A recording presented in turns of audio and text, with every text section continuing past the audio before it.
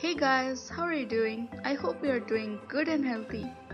So, this episode is the continuation of my last episode where I talked briefly about our past experiences and also shared some bits and bits of my past which I never shared it before at all, like anywhere or publicly.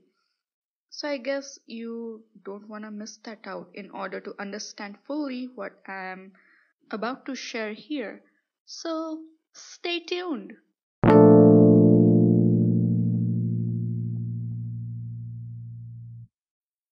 So, last time I bawled out while explaining the brief story of bullying. I'm very much aware that I'm not the only one who had to go through this, and this is not the only thing that is going on in the world with everyone. Everyone has their own piece of struggle, and therefore we say that everybody's struggles are different, but it's still relatable. In case of pain that we go through, the struggle, the rush of emotions, the feeling of helplessness, the desperateness to get rid of everything and hoping that everything goes well. And because of all this, in my case, even after many years have passed after those incidents, my mind naturally kept those traumatic experiences in a separate, untouched box, and it does have a technical term which is known as repressed memory, which exactly means blocking of painful or bad memories from normal conscious recall. But in order to share my success story and how I overcame this thing totally from my life, I decided to scratch the surface of these memories to let you guys know that A, I'm not different from anybody and I'm same as everyone and so is you, right? And B, I needed to open up anyway because it is much more healthy than you may think. Yes, there will be tears, well, maybe a bucket full of tears, but those all will be worth it, my dear friend. If you open up more and more, it will be helpful for you and also for anyone who is going worse or in worse condition than you. You never know how you can help anybody. I mean, it is never to be taken as a normal event in someone's life who is suffering from trauma or abuse and everything. It is hurtful. We may not know what we do sometimes, maybe by mistake or lack of experience, but sometimes our actions may hurt someone else without our realization. And the things which are normal for us may not be normal for other person, and similarly the availability or the privilege of your may not be equal as the other person, so there's no need to compare or make fun of anybody or treat wrongly with anyone. We just never know. So by my experience I actually saw, and this is a fact, that blocking out painful memories create a temporary window of amnesia, and amnesia means basically loss of memory. And when I was researching on this more, I was blown away because I could relate with it, and I did had amnesia without my knowledge, at least for 10 years more or less. Sometimes such childhood trauma or any kind of childhood painful trauma can affect a person for a lifetime, and you can only imagine its outcome. But it's up to us to decide whether to live with it and allow it to stay without any advantage and let it stagnate and stench that may lead to various illnesses in later life, or to expose it and ask for help and live freely and healthily.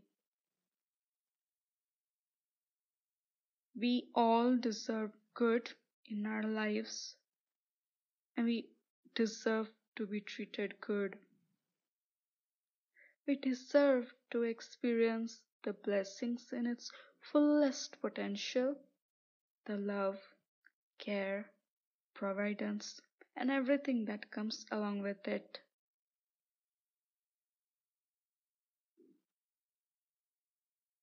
Well, whatever happened had happened in the past, by whatever way you had to suffer those unbearable pain. Please take this from me. It was not your fault. The hurt, the violence, the bullies, the abuse, the poverty, the hunger for love and safety, the rejection. It wasn't your fault, ever. Yes, I agree. At that particular moment, we could have or should have resisted from those things happening. But were you in that state of mind to do so? Think for a while.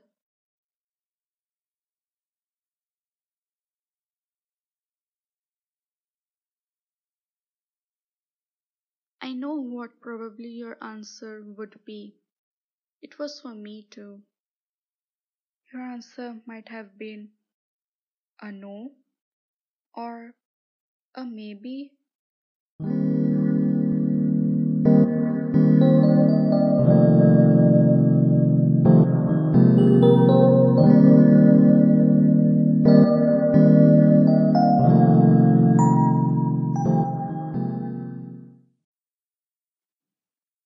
You know, after a month or a year of such things happen, passes by, you get the relief of freedom from such chains of bondage.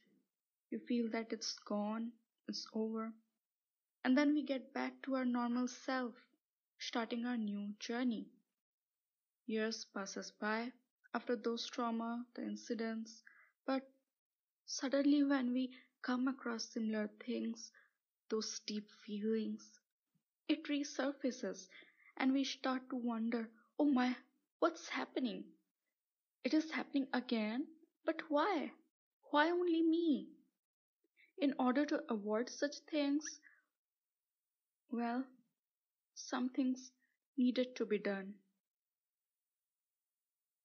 When I had to take the decision to start over again, trust new direction, I found my foundation on this. Therefore, if anyone is in Christ, he is a new creation. The old has passed away. Behold, the new has come. As in 2 Corinthians 5:17. It says to get up, start over, raise your eyes towards the God the Creator, and He can create new things even from amongst the cut out stump of the tree. It is possible for regrowth of new leaves and branches from it, and that can grow better than before. If even we try to do something at our best and it comes out to be fine or good, then imagine if God is in your side, how good and beautiful it will be. Only marvelous and new things are on the way. So, how should we start over? Well, by the experience of previous hurt, that was the very point itself of the beginning of your new life. It by itself has already begun changes from then on. The changes comes from realization of deserving better than present situation. That something is not going right as it should be. And I'm saying this to those who are still in bondage. Listen, by realization, you would automatically keep yourself aside from those things by self defense, speaking out. You'd get inner strength and you can see clearly how everything's working out and how you can take certain steps. And for those who struggle in the past but are free from such things, I would say one thing: free and leave those things from your mind too.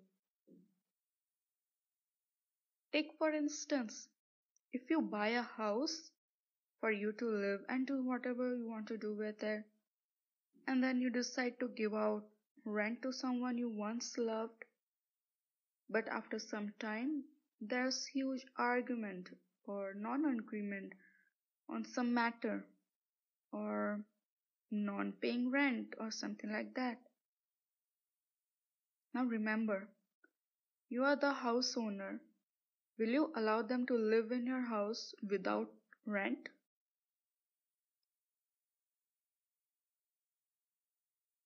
The answer is no. If you will not allow to continue to keep them in your house, so think for a moment why you let them or keep them in your mind. Why you keep reliving those experiences in your mind indirectly, wasting your own energy to the point of draining yourself out.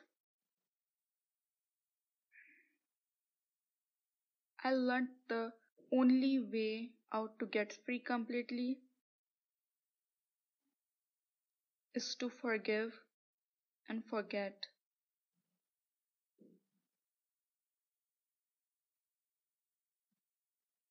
I know it sounds hard, impossible, even weird, but it is healing.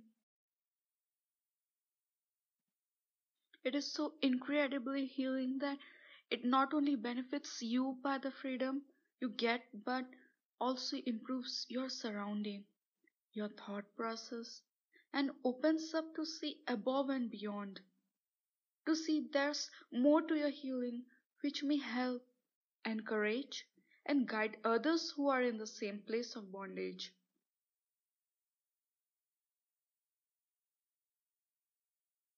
In my case, it was hard for me too. It was time consuming. It took me late to realize my worth, my well being. Yeah, it took time.